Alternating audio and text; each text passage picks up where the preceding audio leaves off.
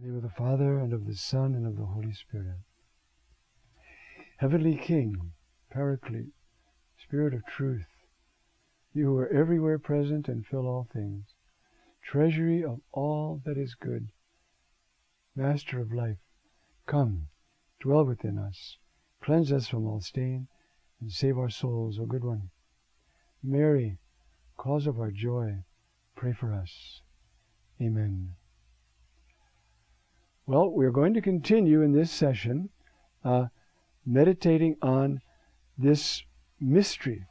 If you remember what mystery is, if you heard the previous session, it is the deep interior dimension of an event.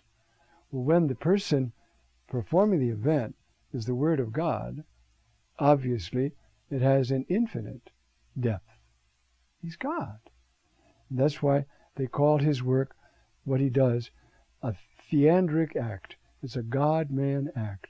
It has an infinite depth, which means even when we finish this series, there's a lot left to do.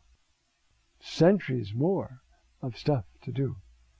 But we can do that in heaven. Right now we'll do our part here. All right, we'll start again.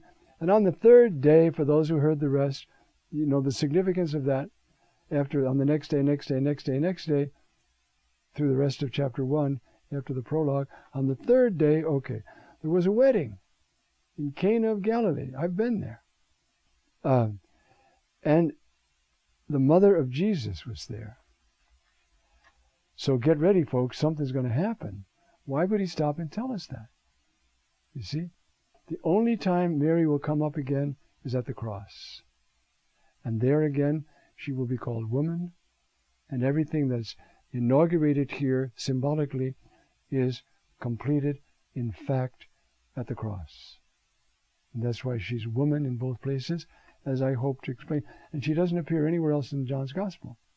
So that's very significant. We're looking at the beginning and the end, embracing the whole of the story of the Gospel. Okay. And Jesus was invited, and his disciples, to the wedding. And with the wine running short, the mother of Jesus said to him, they don't have wine. Now, this is going to be the first surprise, the way I'm going to translate this. Jesus said to her, what is that to me and to you, woman? Now, what is that to you and me? That is a typical Semitic phrase, Jewish, Aramaic, even Arabic, I think. What is this between us? Why are you telling me this? But deeper than that, you see. But the last word shows us why. He calls her woman. No man in that culture would ever call his mother woman. Ever. He calls the Samaritan woman, woman, Mary Magdalene woman, but his own mother, no one ever does that. So why does he say woman? Which woman is she here? She's Eve. She shall be called woman because she's taken from the man. So when he says, what is that to you and me, woman? He's already saying, mother, you know how much I love you, how much I'm indebted to you, how I bind you to my soul in all that I do.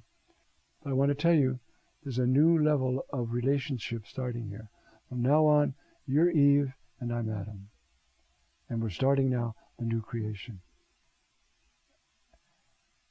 You say that's exceedingly subtle. Not really. Once you hear it, you get it. You know? So it's nice that we have these great saints and mystics who have been doing this for 2,000 years who help us out. Then we can come along with philology and concordances and everything and say that's, first it's the only place he appears, and never does a Semitic man call his wife, his mother, woman. Okay? Now the next surprise. This next line can be translated, my hour has not yet come, or has not my hour come? And you say, well, don't you think they could be clearer? Well, yeah, but this is their language. They don't have, problem with it. It's like a Frenchman hearing us and gets confused once in a while. But a friend, Cardinal now, Vanois, studied this turn of phrase. And I'm not going to go into all the argument, it's grammatical, but the text says really, what is that to you and me, woman? See, now you're Eve. Has not my hour already come? We're on a new level now. We're not just at a wedding. Something's going to happen here. And that's why, you see, the mom, Mary, turns around, the mother, to the servants and says, whatever he says to you, do it. As I've already pointed out to you, that's Sinai talk, right? 3 times the people say, whatever the Lord has said, we will do. So now she says to him, do you see how, if we're sensitive, if you go back to my example, 200 years ago our forefathers brought forth upon this, it brings you to a whole capacity to relate, okay? So, she said, whatever he tells you, do. So, there were there water jars, according to the purification of the Jews. That's a beautiful thing, but it's imperfect. The ceremonial washing does not purify our spirit so that we can behold the Trinity forever. Only the blood of Christ. And so it's another sign of something being lifted from one level. It's a beautiful thing. God gave them these things to preserve their faith and protect them, so that in the midst of a hostile pagan culture, the core of them would stay faithful. So you need practices for that. So this is one of them. Okay? They held 2 or 3 meters, about 40 gallons. And there were 6 of them. 240 gallons Jesus is going to make into wine. That means he likes celebration. He doesn't like drunkenness, but he likes celebration. He likes to be at a wedding. He wants to say, by my presence here, I am telling you, marriage is a good and precious thing. It comes from my Father. If I call you to celibacy, be celibate, but never look down on the married. They are called to sanctity another way.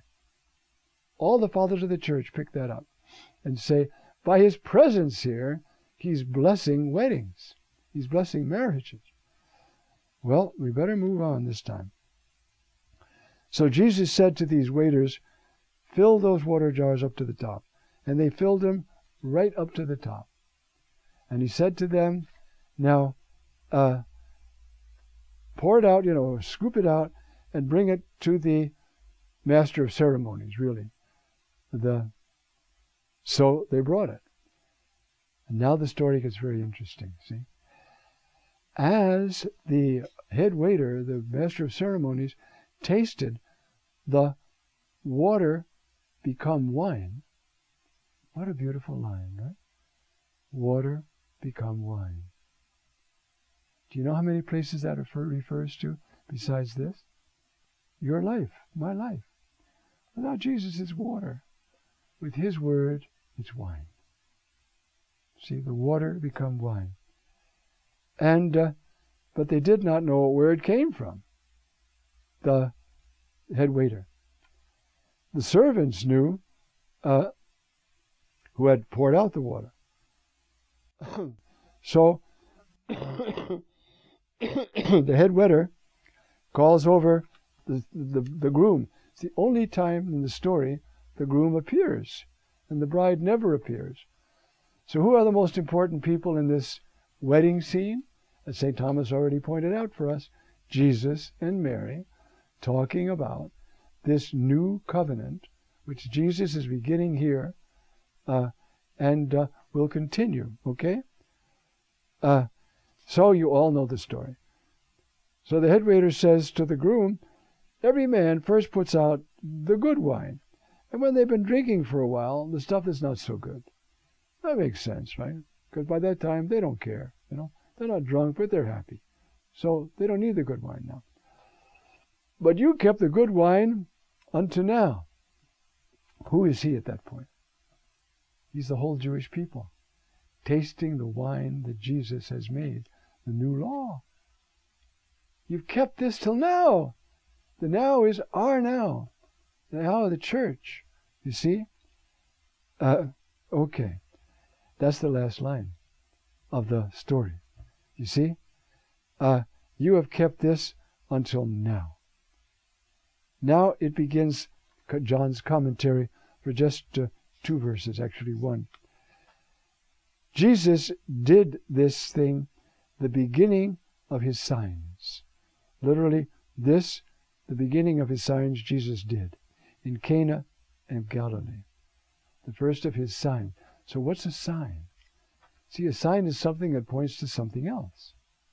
Suppose we're driving to Chicago. We're on the highway and a sign says Chicago. I say, well, here we are, I'll park. No, not here. This is a sign. You have to follow the sign. You don't park under the sign. But it leads you to Chicago. Or to Jesus in this case. You see? It's a sign to help you. All the miracles of Jesus that are called signs. There are 7 signs in John. I'm not going to give them to you now. So after I finish, you can start to think, and if you're sitting with somebody else, see if you can figure out the 7 signs. Would be good practice. Okay. This was the archee, the beginning, the principle. The beginning. But the beginning, not like only the first in line, but this sort of beginning of a whole new way of relating. Okay? In Cana of Galilee. And he revealed his glory. And his disciples began to believe in him. The text says, epistepsen, which is past tense, but we know it's what they call an inceptive aorist. They began to believe, wow, look what he just did. Who is this person? We've already come to love and admire and be attracted to and know that he's somebody special. But who is he?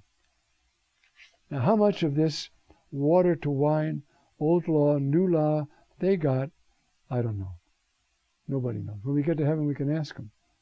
But John sees it.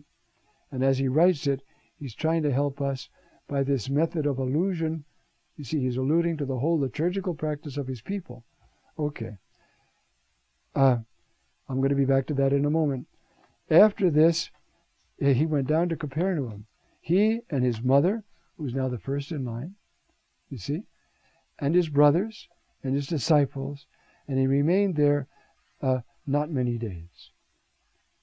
Where did he go? He went to Capernaum, which is, according to the synoptics, that's his home base. He's moved from Nazareth there. Matthew even says in one place, he went to his own city, meaning Capernaum, not Nazareth. And so we have that notice. What I'm going to do in the last section that we work on in this beautiful mystery is try to penetrate it for ourselves a bit with the help of other like great saints and mystics who have worked on this before us. And that will be how we will then get a full sense of this text and then be able to move on the next time to the next incident in John's Gospel after Cana, which we're going to do in the next session. But then the next session after that, we'll do the dialogue with Nicodemus. Nakdimon ben Gurion, a very famous man in Jerusalem. Okay.